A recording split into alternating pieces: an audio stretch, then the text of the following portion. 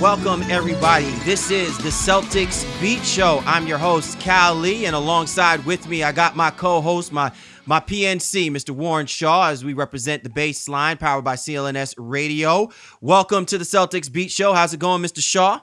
Everything's great, man. I can't so excited to be on here on another chance to talk about the Celtics. And, I love this new format we're getting into, so this should be a great show. Definitely. Happy Gobble Gobble weekend to everyone and those who have survived Black Friday, albeit if you're a Boston Celtics fan, Black Friday could have easily been the game that they played against the Chicago Bulls as they lost a tough one, 109-102 to Chi-Town. Former coach, assistant coach Tom Thibodeau finds a way to allow his Chicago Bulls to pull out the victory. Derrick Rose returns back on the floor, quality amount of minutes, 21 points and 28 minutes of work. But again, the story of the day with the Boston Celtics is the fourth quarter collapse, the inability for them to close out the basketball games to put forth a full 48 minutes.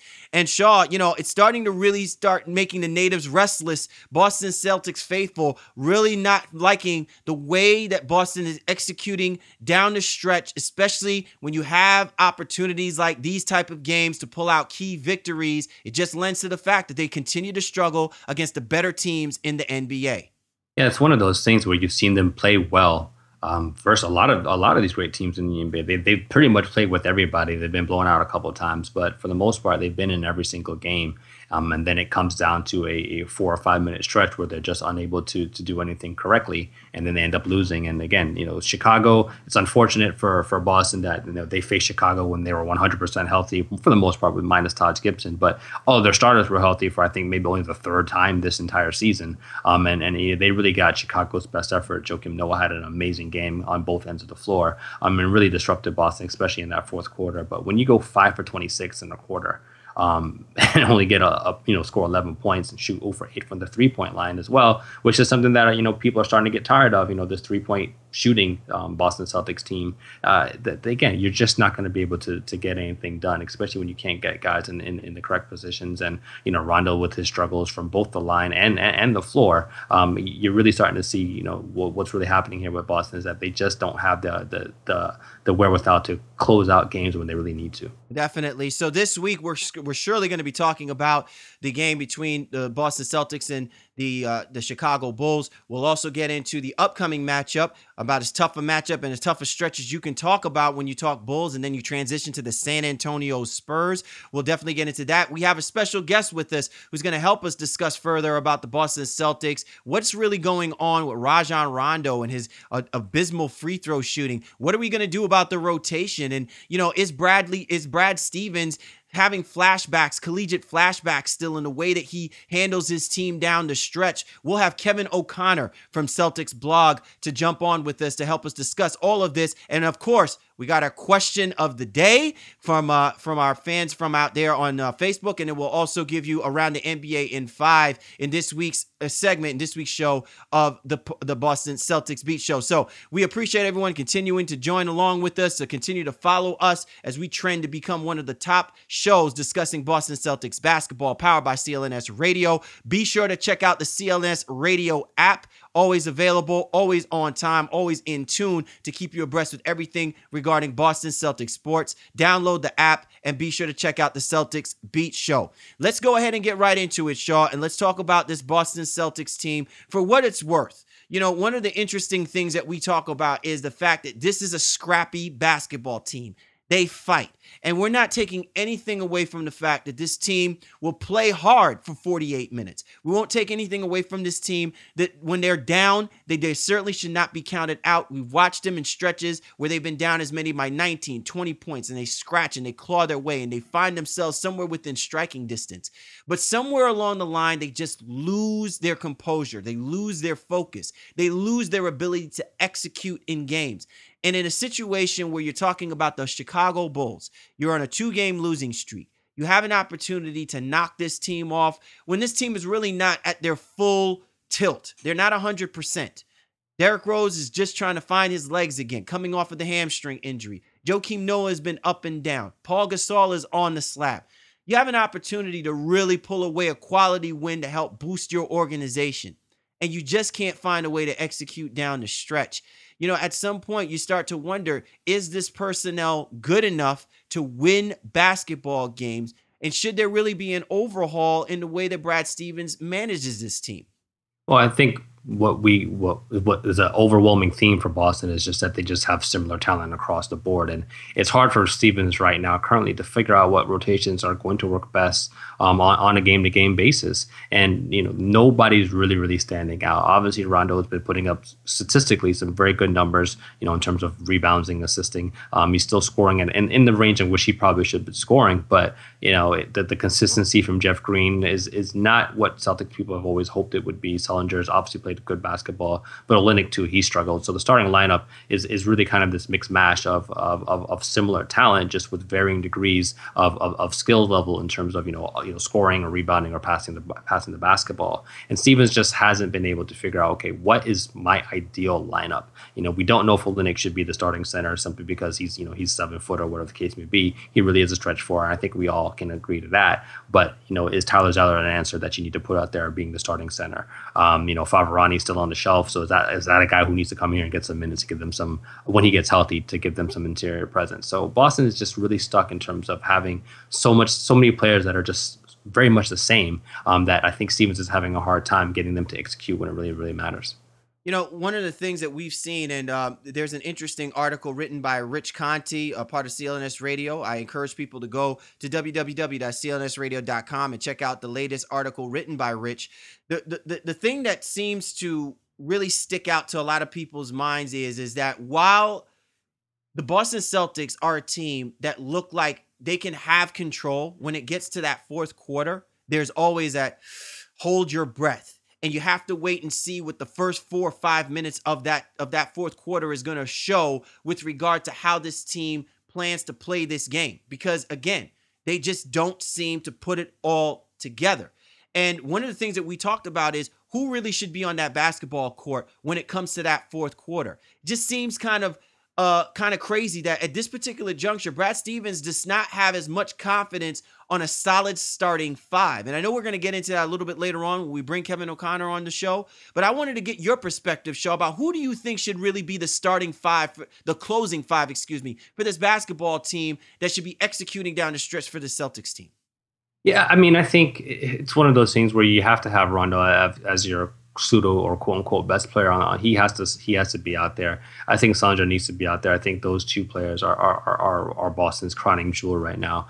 And I think Jeff Green, it's one of those things with him where I guess by nature and kind of what he's done in the league that you want him out there per se. I'm not so sold on Jeff Green because I think for him it probably should be more of a feel thing. Does he have the touch going? But I think Bass is a guy who needs to be out there. I think simply because he's able to provide some defense and really give Boston that toughness that they seem to lack. And it has a reliable mid-range jumper that I think he can hit even in crucial moments of the game. And then that fifth guy, I think it really is going to be about feel. Whether that's Evan Turner, whether that's Marcus Thornton. I think that's something that Brad Stevens kind of has to go with, and which is something that you see a lot of teams do. But we're not the San Antonio Spurs where Ginobili coming off the bench, he's always going to be out there in the closing minutes per se. We're they're just not that team. So I think for the most part, you definitely need to have Rondo, you definitely need to have Sandro and Bass, and I think the other two you can really kind of play by committee. You're tuned to the Boston Celtics Beat Show with Warren Shaw, Cal Lee, as we discuss the Boston Celtics and the tragic loss again with the Chicago Bulls. Shaw, let's kind of press forward a little bit. I know we've been talking about this particular game, but I think just in the outset, the Celtics have lost 3 games in a row, okay? And these have been games where they have not looked really impressive. Now, granted, they played tough and they played hard fought, and maybe in the delusional mind of what most people think and perceive when you watch Boston Celtics basketball, they deserved to win that basketball game. But deserving to win and actually going out and winning those basketball games seem to be two totally, completely different things. And one of the things that I've been wondering, much less to what you have talked about and what we discussed on our show, The Baseline, is Stan Van Gundy was not hesitant at one point to pull Greg Monroe from that starting rotation and put him on as part of the second team, coming off as that 6th man. And he was basically just bossing everybody on the basketball court, taking care of the second tier guys. And I'm wondering, should we really start relying on the idea that Jeff Green needs to be at that level? That we really have to stop forcing him to be a starter when he really isn't and truly incumbent upon being a true starter for a team, especially like the Boston Celtics that are lacking other things that Jeff Green just cannot put together to put on the court? Yeah, it's an intriguing question for sure. I don't think, based on his salary and some of the things that Boston has asked of him to do, that would go over very well. But it's something that I think Stevens has to look at. He has to look at everything at this point because this is a team that whether 4-8 now or whatever it is, and just don't seem to have the consistency that this roster should have. And if Green were to come off the bench, I don't know if that means that Evan Turner is going to end up starting or Marcus Thornton's going to end up starting at a small 3 position. But it does give you some different options per se, and Green could maybe kind of come in and, for lack of a better phrase, really beast on the second unit, where he can really get all the touches he needs to get and kind of dominate, kind of like what we thought the Pistons were going to do with Greg Monroe. And I don't think that's a bad idea at all. I think it's something that Stevens, he probably will not even be considering at this point because Green has been a little bit better than he has been since last year. But I do think something that, again, to get the offense some consistent scoring punch off that second unit, Jeff Green would be a viable option if it put into that role. Is it really amazing when you look at this Boston Celtics team and their inability or the incapacity for them to score in the fourth quarter, dialing back to the Chicago Bulls game, 35 in the first quarter, 25 in the second, 31 in the third quarter, and this is still considered one of the best defensive teams in the NBA, and to only have 11 points in the fourth quarter, while I know that it's the Chicago Bulls playing lockdown defense. I mean, come on. It's not as if the Boston Celtics didn't find a way to put the ball in the basket against the Chicago Bulls team for it to just come to an abrupt halt. I mean, what are we talking about here? Is it more psychological, or they just, didn't have enough in the tank to to play the full 48? Yeah, I mean, I think it probably is a little bit of, kind of running out of gas if you're shooting so well for the first 3 quarters and scoring efficiently. You're bound to eventually come down, but it just shouldn't be such a drastic turn. Shooting 5 for 26 in a quarter at 19% that's just never going to get it done. And obviously a team is going to be able to get back into the game and steal it away from you when, we're pretty much winning that game for the majority of the 48, 36 minutes up to that point.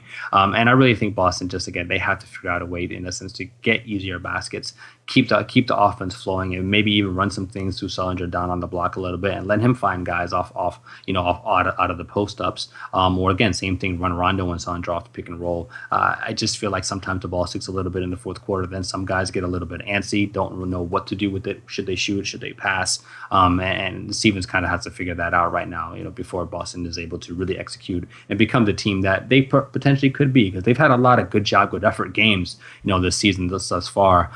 Playing some really tough teams, and playing them tight, a la Phoenix, played Portland tough, and played. I'm forgetting myself here real quick. And they didn't play the Rockets well, but they played Dallas really well too. So it's just one of those things that you really feel like this is a team that's on the cusp of being one of the Eastern Conference playoff teams, if potential, if they could really figure out some of these fourth quarter issues. Shaw, like it's one of those dicey situations right now because 4-8, by no stretch of the imagination are we saying that the Boston Celtics are the worst team in basketball. They're not. They actually play good basketball. They play competitive basketball. You brought up the point, against the Portland Trailblazers, they lost 94-88. Yes, that game is at home. But one of the things I do know about this Boston Celtics team is sometimes, even with the talent not being all that there, they always play tough at home. And I've noticed that this team suddenly has lost that mystique of making it a tough place to play at the Garden. Why is that? Even when the Boston Celtics have had their struggles a few years ago on the back end of the run with Allen, Pierce, Garnett, the one thing that they could always rest their laurels is they play tough at home. We're not great on the road at times, but they play tough at home. You're just not seeing that from this team.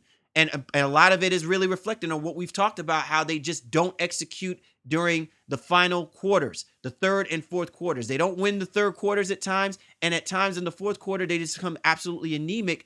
And when you need that 12th man, you need that sixth man, quote unquote, the fans. It's just really crazy to find out that people don't fear the green any longer in the Garden. And it just doesn't become a tough place to play anymore. Anyone could come in there and beat this Boston Celtics team. And I'm just wondering, where's that mystique gone? Well, I think it's definitely a result of the talent level, and the changeover on the roster, and then even the changeover in in personnel, in the coaching system.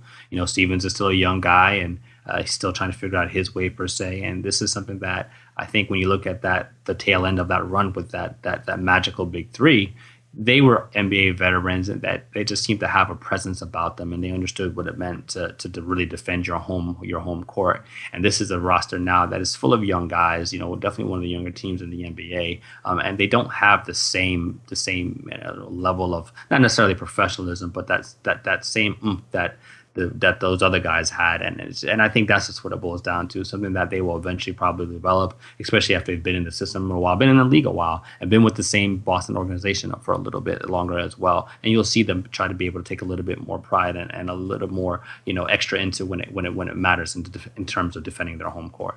All right, you're tuned to the Boston Celtics Beat Show with my co-host Warren Shaw as we discuss the Boston Celtics, another frustrating loss to the Chicago Bulls, and really a tough stretch of basketball. Have lost 3 straight. They're now sitting at 4-8, and the upcoming game they have is against the defending NBA champions. Wow, I mean, Black Friday, like I said, that's supposed to be the day where you go buck wild on savings. This is a different kind of Black Friday altogether, because this could lead to a 4-game losing streak. And really, it could really put a set of really bad tone mentally for a team that's already fragile as it is, with the way that they've lost some of the basketball games they had in the month of November, Shaw. This is a San Antonio's Spurs team that, a lot of people look at with the same kind of mentality, the same kind of fervor as you look at the New England Patriots, you look at the Denver Broncos. My gosh, if they lose a couple of games, all of a sudden, is this team not good enough to make it to the NBA Finals? Oh my gosh, is this team not good enough to make it to the Western Conference Finals? Tim Duncan looks a step slow. Tony Parker looks a step slow. And then they have that one breakout game. They have that one game where they basically execute a team to death, like the Los Angeles Clippers, and then all is right in the world. And you're a team like the Boston Celtics going through the struggles that you go through. What is the first and foremost thing that if you are Brad Stevens, you need to be telling this team coming into this basketball game with a team like and as hot as the San Antonio Spurs? Well, I think you just want to learn from their professionalism and learn how they execute. You'll see firsthand, when you play against them and what it means. So whether it ends up being a win, whether it ends up being a loss, I think the Celtics can definitely learn a lot from what the San Antonio Spurs are doing in terms of an organization, how they fight through, injuries and guys being in and out of the lineup. And it's really about the system. I think Stevens is definitely trying to put that in place here in Boston. He wants to have a system in place where guys, it doesn't matter who's out on the floor, and especially, which seems to be a recurring theme that we're going to be discussing on the show, is that Boston's roster is very talented. So it doesn't really matter. It shouldn't matter who's out there. Everyone should be able to execute, kind of like how the Spurs do, but obviously not, on the championship level. But you want to start building and starting to get that foundation together. And I think that's what Stevens should take and talk to his team about when they play the San Antonio Spurs this weekend. This is the Celtics Beat Show. Cal Lee and Warren Shaw are your hosts this week. And our interview with the Celtics Beat Show is brought to you by beatsandeats.net. Food, comedy, pop culture, and more. That's beatsandeats.net, hosted by Nick Gelso and Ty Ray. Our special guest today that's joining us here on the Celtics Beat Show, we have a senior writer. He writes some great articles on Celtics blog, so make sure you go to www.celticsblog.com. We have our man Kevin O'Connor. He's also an NBA analyst for Sports Aptitude, VantageSportsAbout.com, and also rolls with the SB Nation family. Welcome to the Celtics Beat Show, Kevin. Thanks for having me, guys. Hope you had a happy Thanksgiving. Well, I know it's a much happier Thanksgiving, except for the Celtics family base, because, another rough loss over the course of this holiday weekend at the hands of the Chicago Bulls. Another fourth quarter collapse. And, this is becoming a trend with the Boston Celtics, that they just don't have it in them to play the full 48. They sound, they're the type of team that fights and scraps for 36, 38, 40, 42, 46. When it comes to the full 48, we just don't see the effort. And I want to get your thoughts about what you saw from this Boston Celtics team, playing against arguably one of the best teams in the Eastern Conference in the Chicago Bulls, but why the ineptitude of their ability to really put together 4 solid quarters of basketball against the better teams in the NBA. Yeah, it's frustrating, isn't it, Cal? It's starting to become like deja vu every single night. They're going to fight for 3 quarters, and then it comes to the 4th. And what do? They blow up every time. And it's the same story, really. It's just the execution at the end of games. And I know after the game, Brad said he wasn't unhappy with the execution down the stretch. But, man, they just don't get some of the baskets that they get early in games. I think Turner got blocked at the basket by Noah, and Rondo got blocked too. And they're just not the best looks. They're not getting easy open looks like they do early in games. And on the defensive end, I thought their problem started in the first half. I thought the Bulls had a lot of chances to really mount a lead. I think 70% of their shots in the first half came within 5 feet of the rim, but they hit only, I think, 45% of them. But in the second half, they started getting their offense going. They finally figured things out on defense. And when a team's rolling on defense, the Celtics just can't seem to crack it. Kevin, and I think those are all great points and something I've been kind of wondering about. I think you might have even touched on, some of the rotation issues Boston has had. But for you, in your opinion, what do you think really should be kind of the closing lineup? Or is that something Stevens needs to kind of, like feel the game out per se? He goes with what, what's working at that time. Or should there really be like a closing lineup to end games for Boston? Yeah, it's tough to say because it seems like the closing lineup is different every game. And I understand why, because I know Brad hinted, I think it was earlier this week or last week, he said something like, I think our best lineups have been when I've felt it and I've just went with my gut. And that doesn't seem like a Brad Stevens type of thing, though, because he's a pretty analytical guy at Butler, and in Boston he has Drew Cannon, a guy who has helped him with pairings and groupings on lineups. And that's kind of the mindset I've tried to take when I write articles about like finding the best little small groups of players and stuff like that. But in games, like I think last night Bass was in there at the end, but in many of the other games, he'd be on the floor for only 15 minutes and he wouldn't even get an opportunity at the end of the game. But to answer your question, I think Brad has the right idea with going night to night, but you got to have 3 guys on there, and that's Solinger. He's going to be on the floor every night at the end of the game. So it's Jeff Green and Rajon Rondo. Depending on the situation, maybe it'll be Bradley, maybe it'll be Olynyk. But I think Zeller needs to be out there a lot more often, too, for his defensive presence. You're tuned to the Celtics Beat Show with our special guest, Kevin O'Connor from Celtics blog at SB Nation. Be sure to check out Kevin O'Connor and catch him on the Twitter at Kevin O'Connor NBA. You brought up some interesting points, Kevin, when we started on the outset of this particular segment with regards to the Celtics and their inability to be able to score quality baskets. And it's a curious question that I have because I know, there seems to be a lot of question marks still surrounding Brad Stevens as being the guy in Boston. And I'm beginning to wonder, because I'm an avid believer that Brad Stevens should still be the guy. I think that he's a quality head coach, and I think it's still going to take some time. But I'm beginning to wonder when we're talking about rotations, if whether or not part of this is a byproduct of how he coached at Butler. If you recall, he never had a ton of standout basketball players at Butler. He made these guys into quality guys. The most, the pointed person we think about, Gordon Hayward. We think about guys like Jimmy Butler.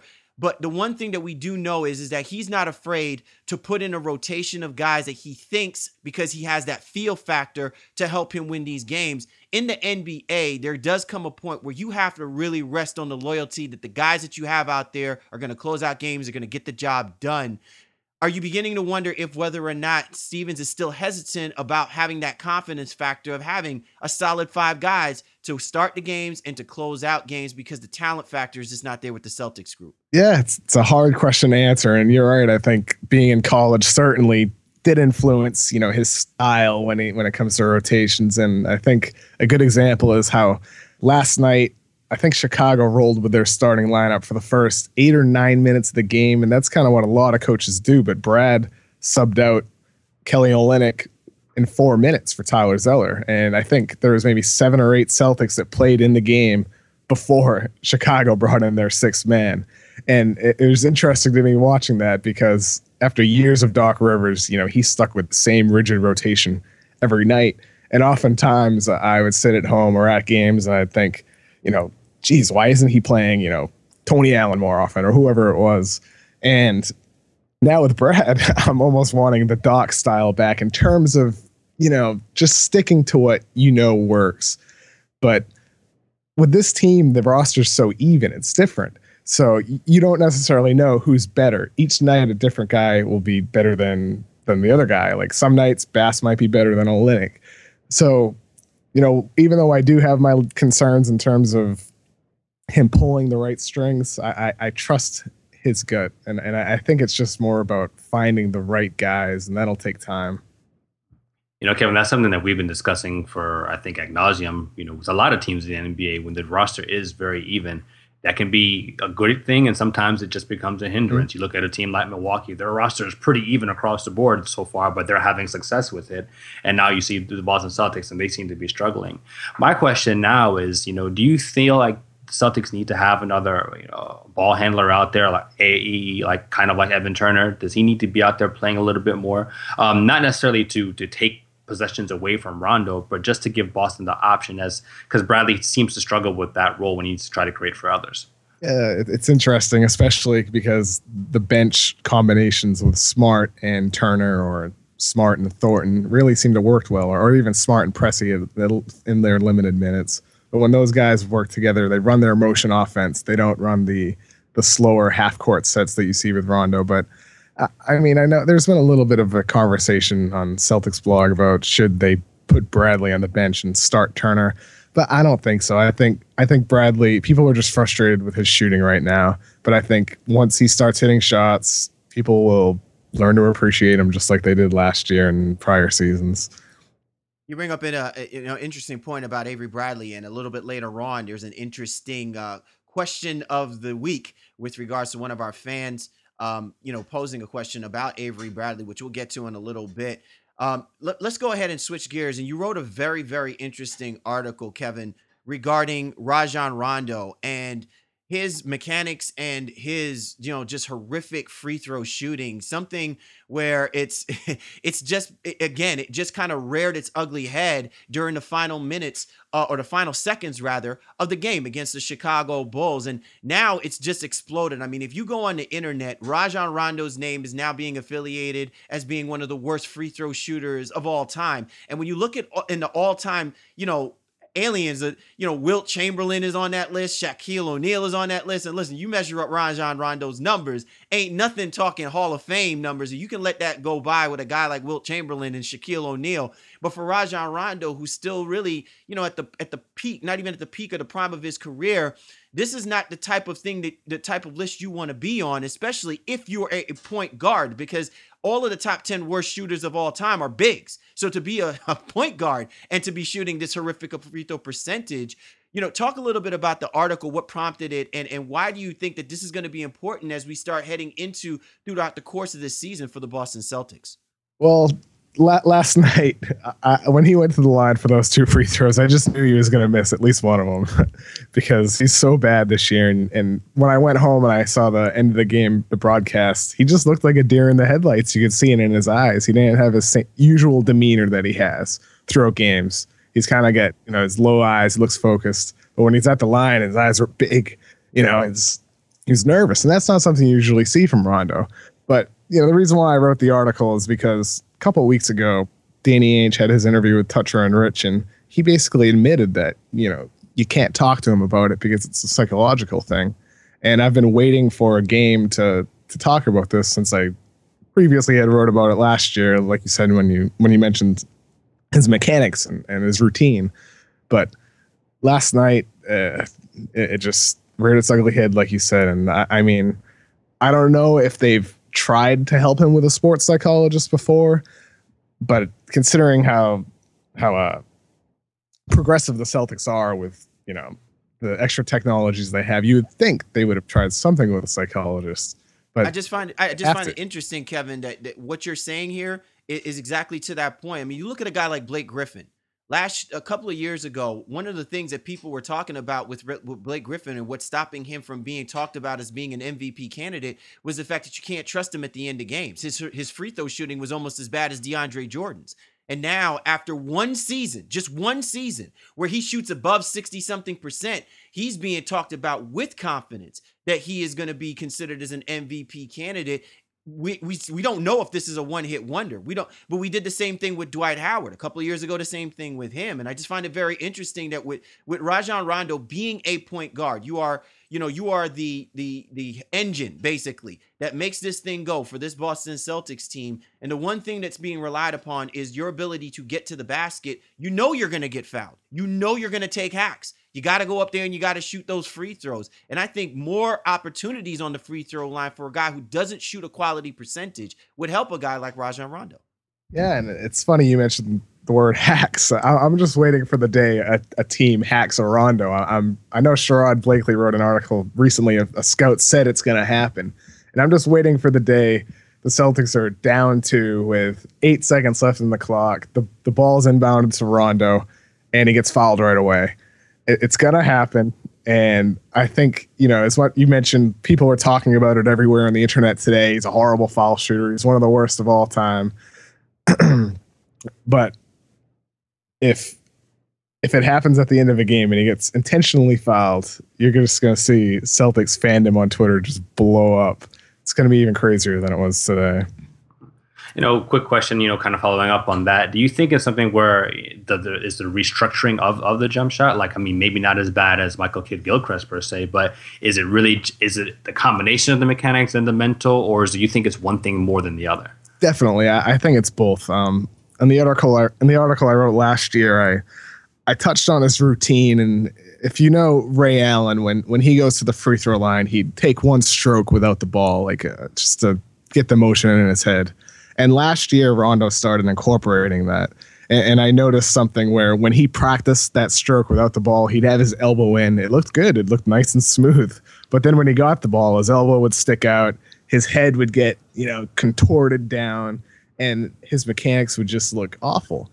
And I think he needs to find consistency both physically and mentally. So when he's practicing, he needs to actually shoot the ball the same exact way. He needs to make it become an automatic thing. He needs to put in the hours like he has with everything else over the course of his career, because Rondo is 10 times better now than he was when he came into the league. It's really amazing. Like, if you watch an old Rondo game, his ability not just to shoot the ball, like everybody knows he's improved, but his body has improved. His ability to ball handle has improved. His ability to finish at the rim has improved. Everything has improved except for his free throw shooting. So physically, he needs to fix that. And mentally, man, I mean, whatever it is that's blocking him, there need to do something.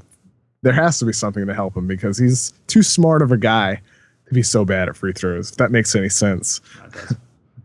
You tuned to the Boston Celtics Beat Show with our special guest, Kevin O'Connor. Be sure to check out Kevin on the Twitter side and write some great articles for Celtics blog at SB Nation. Catch him at Kevin O'Connor NBA. As we continue forward, Kevin, and one of the things that I think tends to happen is everybody really starts scrutinizing potential max players for what they don't do, especially when they're playing on a team that has tradition, that has history, that has a winning enrichment in their culture, like the Boston Celtics. We did this with Kobe Bryant a few years ago, and by no stretch of the imagination am I comparing Kobe Bryant to Rajon Rondo, but what I am comparing is when a team like the Los Angeles Lakers can shell out a 2-year, $48 million deal, and people are up in arms about it, you really can't argue, because what Kobe Bryant has done within the 5-year window, with and without a struggling team, you can say, are you really going to say, no, I wouldn't do that? Because the only thing you're going to argue with is his age, not the quality of the player. With Rajon Rondo, the jury is really still out with this guy. Boston Celtics fans are kind of on the fence. They either want him or they can't wait to get rid of him. And what do you think it's really going to take for Boston Celtics fans to truly be comfortable with a guy who is a potential triple-double type player? He's still the type of player that makes players better in many differences. We might not want to say that is the case, just because he doesn't score like Chris Paul or he doesn't shoot like Steph Curry. What's it going to take to get Boston Celtics fans to really be an advocate of Rajon Rondo, aside from the fact that he was part of that 2008 championship run? I don't know what it's going to take because he's pretty amazing. So it's hard to say, but I think with Rondo, a lot of people just look at him and they want him to become that 20 points per game scorer. They want him to be Chris Paul, as you alluded to. And, you know, I'm not sure if he ever could be that, but I'm asking you here, but if Rondo attempted, let's say, 18 shots a game, do you believe that he is capable of scoring, 16 points on those 18 shots? Yeah, that's a great question. I don't believe so. I think the thing is if Rajon Rondo takes 18 shots, how many other shots did the rest of the Boston Celtics take? And when you couple that with the fact that this team is an okay rebounding team, they're not great rebounding. So they don't give themselves great second chance opportunities. If Rajon Rondo is the guy that's taking the shots, it's saying a lot about the guys that aren't taking the shots, because it means they're not doing enough on that court to allow Rondo to do what he does best, which is facilitate the basketball. I would rather see Rajon take 12 shots, make 7 of them, make 8 of them. We hailed LeBron James a couple of years ago, on his MVP run, when the one night he only took 13 shots, but he made 11 of them and still wound up with 36, 40 points that game. But a lot of it was because he was on the free throw line. And, that to be to the detriment of Rajon will obviously be his Achilles heel. Yeah, and that's a good point. Right now, Rondo's attempting about 10 shots per game, and he's hitting about only 4 of them. And that's a good point. Rondo, in limited shot attempts, he's not being efficient.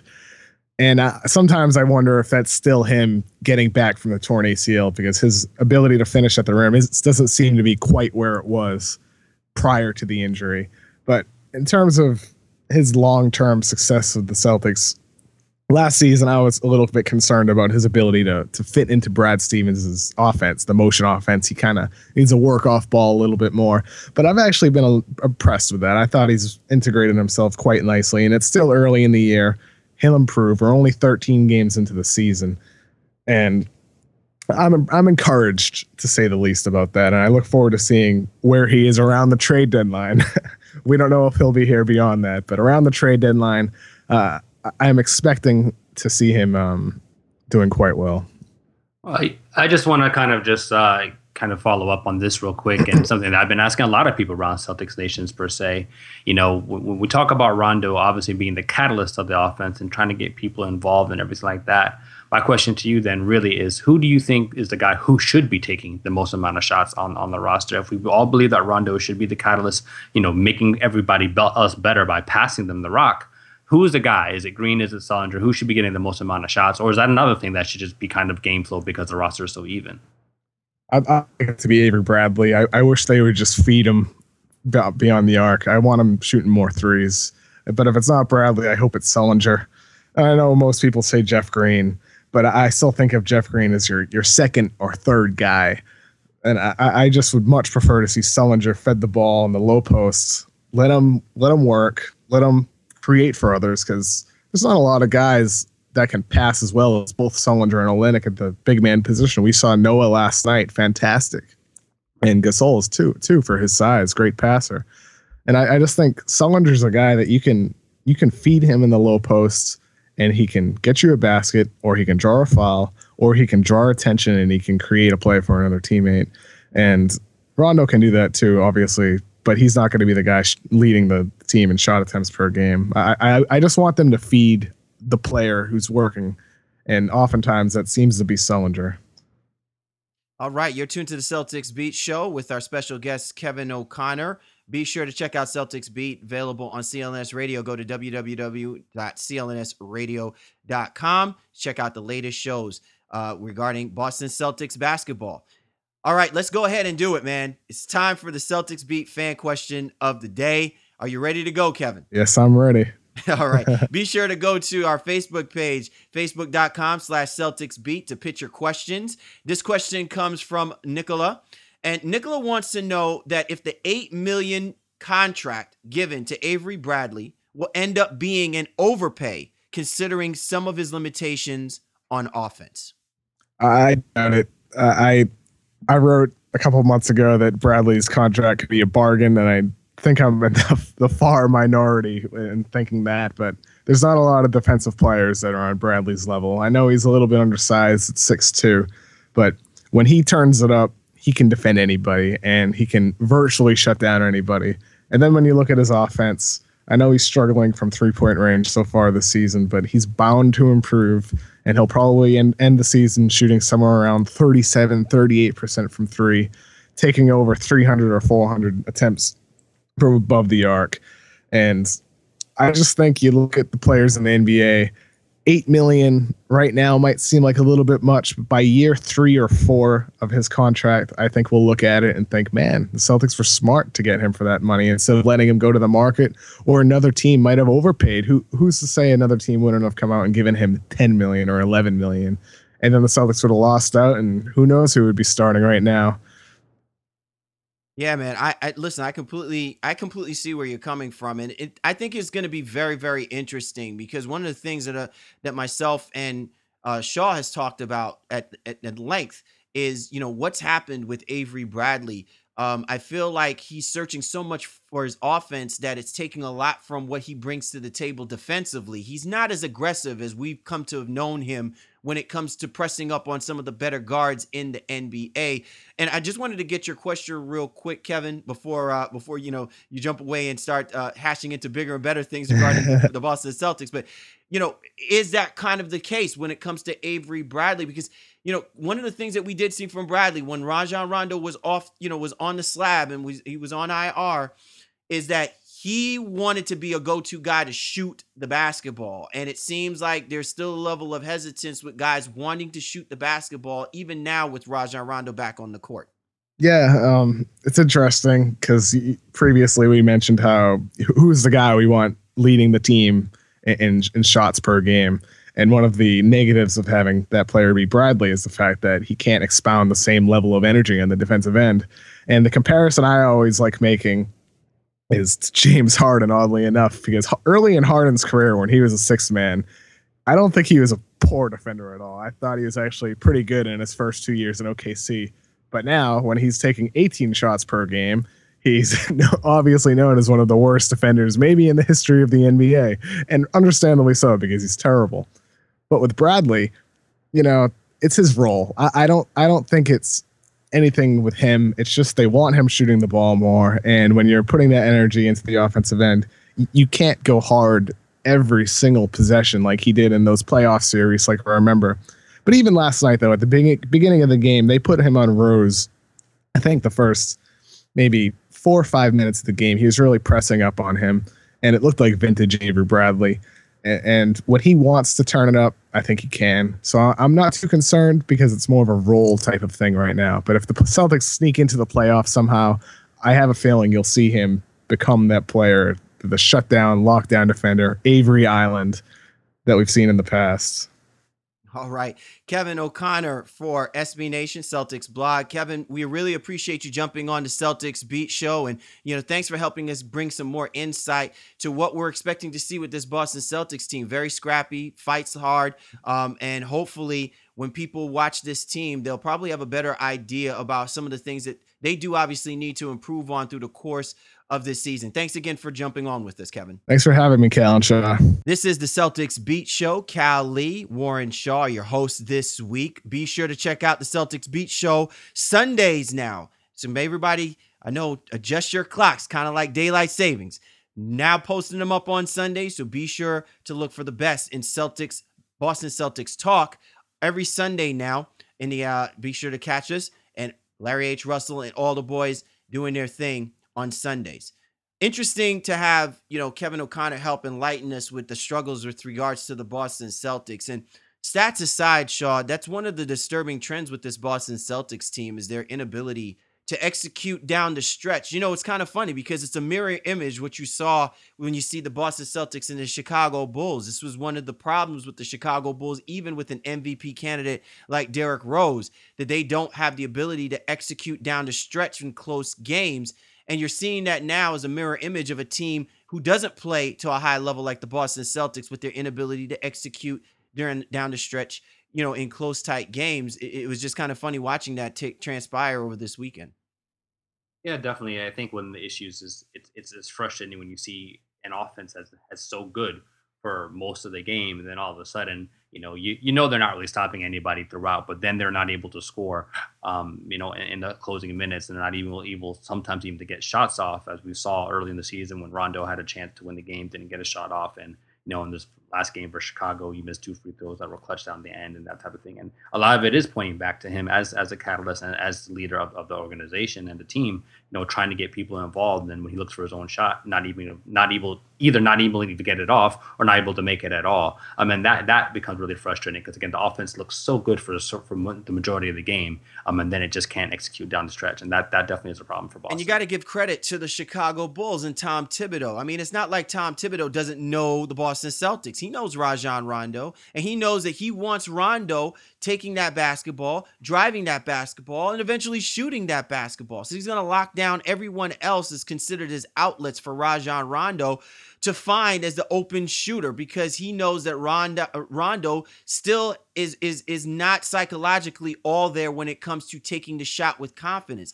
We've seen this numerous times, even when the Celtics had Paul Pierce and Kevin Garnett. No one knew who was going to really shoot that basketball, and it became a byproduct of what would be the downfall of this Boston Celtics team. And I thought it eroded when it came to key basketball players. Guys like Ray Allen had voiced their opinions about their ability to wanting to shoot that shot, and it just really starts with the confidence level on your point guard, knowing who he needs to get that basketball to. And when he's the one that's holding the basketball for too long and you're not getting quality shots off towards the end of games, especially on a one-position lead against the opposition, that's just a recipe for disaster, something that Stevens really has to look to fix it through the course of this season. Yeah, it kind of lends back to some of the earlier talk, especially, whatever it was 2 seasons ago when Rondo had that ridiculous double-digit assist streak. And people said he was holding the ball, kind of waiting for people to kind of open instead of moving it and letting the natural flow of the offense occur. Again, I don't think he's hoarding assists or anything like that, but it does bring some interesting questions and talk to the conversation about Rondo's ability to lead the organization. And Shaw, Kevin brings up some really, really interesting points, things that I'm sure people are going to be talking about, for weeks on moving forward, is the fact that he wants to see Avery Bradley shooting the basketball more. We've been talking about who's going to be that go-to guy for the Boston Celtics, and he believes that Bradley should be the guy shooting the basketball more, getting more touches, and really unleashing his three-point repertoire, which is something that has been on a downtrend at the outset of this season. Yeah, it's an interesting concept with that, because in the same breath, he also mentioned that, obviously if he's leading your team in shot attempts and potentially scoring, then that's going to take away from what his calling card was originally, which is defense. And I think maybe as fans, some Celtic Nation is really kind of stuck in that. They saw Bradley come in as a guy who was a defender first, and then to see him now trying to transition to the offense, but now his defense is suffering. I don't know if the Celtics organization, or even more so Celtics fans, are ready for that change per se, because the roster is so even across the board, and you feel like you should be able to get points and scoring from almost any position. I think some people just want to see Bradley being a guy who gets 12 to 14 points per game, shoots it relatively efficiently, but really plays that hard-nosed defense that he came into the league playing when he first came in as a rookie in his second year. Well, the Boston Celtics certainly have their hands full. They are going to find themselves in a most precarious situation, taking on a team like the San Antonio Spurs. And ultimately, this team is going to have to find their niche, because a team that executes like the San Antonio Spurs is not going to allow the Boston Celtics to get away with some of the things that they were able to get away with against the Chicago Bulls. Well, I mean, San Antonio is execution personified, so it's just kind of the antithesis. They do it, for the full 48, unlike Boston, who, again, gives you 3 great quarters or maybe 3.5 great quarters, and then just isn't able to really, figure out a way to get it done when other teams try to tighten up the screws. And San Antonio is great at that. And again, they execute on both ends of the floor. So, it'll be real interesting to see how that goes. And, even to Kevin's point where he talks about guys like Green and Sullinger, should they also be the guy? I wonder, when it's a great test for Sandra to play against, a guy like Tim Duncan. And Tim Duncan's been a great passing big ever since he came into the league. And I think Sandra can learn a lot from him, moving forward. All right. You're tuned to the Celtics Beat Show. Cal Lee, Warren Shaw, your host this week. Time now for Around the NBA in 5. Shaw, are you ready to rock and roll talking NBA basketball in the next 5, my man? This is what we do, man. Just like we bring it on the baseline. So 100% NBA in 5. Let's go. Unfortunately, the Boston Celtics had a losing streak of 3 at this particular moment, but we are rolling with a win streak of 3 ourselves, keeping it all within the proper framework of 5 minutes, discussing everything you need to know in the NBA within the next 5 minutes. So here we go. Time now for the NBA in 5. Shaw, let's get it going. Russell Westbrook is back, better than ever. 32, 8, and 7. What do we make of the wild man, Russ West, 44, dropping on the opposition, being back on the floor, man? He absolutely destroyed the New York Knicks. A lot was made about him scoring 14 points in the first quarter, where he outscored the Knicks by himself. And came back to be so efficient, in 24 minutes, shot 12-17. 3 or 4 from the three-point line, and as you mentioned, 32 points, 8 assists, 7 rebounds. Just amazing, and trying to get this Oklahoma City Thunder team back on the right track, and hopefully trying to go to the Western Conference playoffs at a lower seed. Much has been said about the fact that they have to win 70% of their games to give themselves a chance to make it to the playoffs. I mean, how strongly do you feel after seeing a performance like this from Russell Westbrook that it can be done for the Thunder? Well, it was a perfect game for him to come back. Playing the New York Knicks, which is obviously not one of the great teams in the NBA. Oklahoma City Thunder now sit at 5-12. Could potentially get KD to return next week. Maybe he's rushing himself back, but OKC realizes that they have to get back out there really, really quickly, and if they want to make the Western Conference playoffs. All right, Toronto Raptors off to a hot start. I mean, so hot that people are talking about them being the best team in the Eastern Conference. Is this fool's gold, or are this team for real? Well, they're playing on both ends of the basketball. I think they're in top 10 in both offense and defense, which is something that they weren't able to boast last year. Kyle Lowry is playing at the all-star level that we all thought he was capable of last year as well. And Lou Williams has really come on as a sixth man. But a little point of concern, over the weekend, DeMar DeRozan went down with a groin injury. Still waiting the results of that MRI, and if he's going to be out, that's a big blow to them. But Lou Williams will probably be able to fill in terms of scoring the offense, and not too sure who would actually start, because I think they want to keep Lou Williams in that reserve role. All right, the Memphis Grizzlies, are they actually the best team in the NBA? I mean, they're surely playing like it in the outset of this season. Every time I've watched them, I've been very impressed. And same thing, you talk a lot about systems and what works for teams, and that just seems to be the case with Memphis right now. Gasol is obviously the straw that stirs the drink per se, but I think they have a lot of guys who really contribute. Kosta Koufos has been immense off that bench for them. Quincy Pondex has played really great basketball, and they're not even really using Vince Carter or Tayshaun Prince or some of their veteran guys, other than to just be the presence in the locker room. They just really have a great roster. Dave Yeager is doing an awesome job out there, and I think the Memphis Grizzlies are one of the best teams, if not the best team in the NBA. Talk about the toughest place to play, the Grindhouse, 8-0 for the Memphis Grizzlies, and it doesn't seem like that they're stopping that trend anytime soon.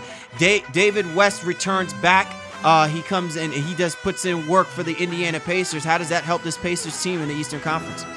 I mean, it's immense, because we've all been saying we're surprised at how good Indiana has been playing without guys like West and without George Hill. I think Roy Hibbert's been in and out of the lineup recently as well. So now the Pacers sit at 7-9, and as odd as it seems with this mixed mass roster, they really have a chance of making the Eastern Conference playoffs. Coming in at a lower seed, they've got nothing from CJ Miles, and I just don't know what to say about this team other than you have to tip your hat to Frank Vogel, who's doing a great job coaching in Indiana. All right, the Houston Rockets, Dwight Howard, 5 games now, not playing, knee still a problem, problems in Houston. Yeah, I don't like the way this is sounding at all. They just keep kind of saying, well, we don't know when he's going to come back, but they're saying it's something that they shouldn't worry about. But if he continues to miss games, you want him to be out there to kind of build the chemistry they need to have with Howard. I mean, with James Harden, and some of the other guys on this roster, because they lost a lot of key pieces to this team, and Dwight Howard and James Harden are the 2 biggest pieces of this roster, and you want them to be out there. They seem to be holding serve a little bit without him. I think they're maybe 2-3 or 3-2 without him, but nevertheless, they need that. They need the big fella back. All right, Denver is Velvet Gold Mine, 7-3 over their last 10 games, 8-8 so far for the season. It wasn't too long ago we were just talking about how Brian Shaw might be on the hot seat. Yeah, I don't know what exactly has happened there in terms of why they're playing so much better. Other than when I look at the box scores, I see Ty Lawson, double-digit scoring, double-digit assists, assists even in teens at times. And Aaron Aflalo has been a guy who's been able to find his shot. Wilson Chandler coming to the starting lineup seems to have been the move for them as they work Gallinari back into place. And I think what he has done is shortened his rotation a little bit. The bench guys don't play as much as they were in the beginning of the season, because I think he felt the same thing. He had like talented roster, so he needed to play like 10 guys, but I think he shortened it down to 8 or so, and he's definitely getting good production from the starting unit. All right, finally, Shaw, the Philadelphia 76ers, 0-15. Will they win a basketball game anytime soon? It doesn't appear so, man. I definitely thought they had a chance the other night. I was watching them play the Brooklyn Nets, and they almost came back. The energy in the arena, for whoever was there, seemed to be palpable. And as they tried to take the lead in the fourth quarter, but it was short-lived. And now they have an injury to deal with. Tony Roten looks like he's going to be out for a week or two. He injured his knee or twisted his knee or something like that. That's just something they can't afford to happen. But Philadelphia is not looking good, brother. Not good at all. All right, and there you have it. Around the NBA in 5, my man Warren Shaw and I talking about all the news going on in the NBA. Excellent show this week, Shaw. Wonderful stuff. And once again, man, Boston Celtics got a tough task ahead of them with the San Antonio Spurs this weekend to end off the month of November. Yeah, this is going to be a rough stretch for Boston coming up. They have to play a lot of tough teams, Spurs, the Hawks. They do get some reprieve, potentially playing against the not so great Detroit Pistons and the LA Lakers, but then they have a back-to-back with the Washington Wizards right following that game. So it's going to be a tough week for Boston, but hopefully they can turn things around, and Stevens can tighten up these rotations and definitely make this team, put them in the right position that they need to be in. All right. Well, once again, we appreciate everyone tuning in for this week's show of the Celtics Beat Show. My man Warren Shaw and I really appreciate everyone joining on. We'd like to thank Kevin O'Connor from CelticsBlog.com for jumping on with us. We also like to thank Larry H. Russell, Eddie Santiago, and the crew for helping us put together one of the best Boston Celtics talk shows each and every single week. Be sure to check us out next Sunday as we continue to give you full coverage of the Boston Celtics. This is the Boston Celtics Beat Show powered by CLNS Radio. Catch you guys next time.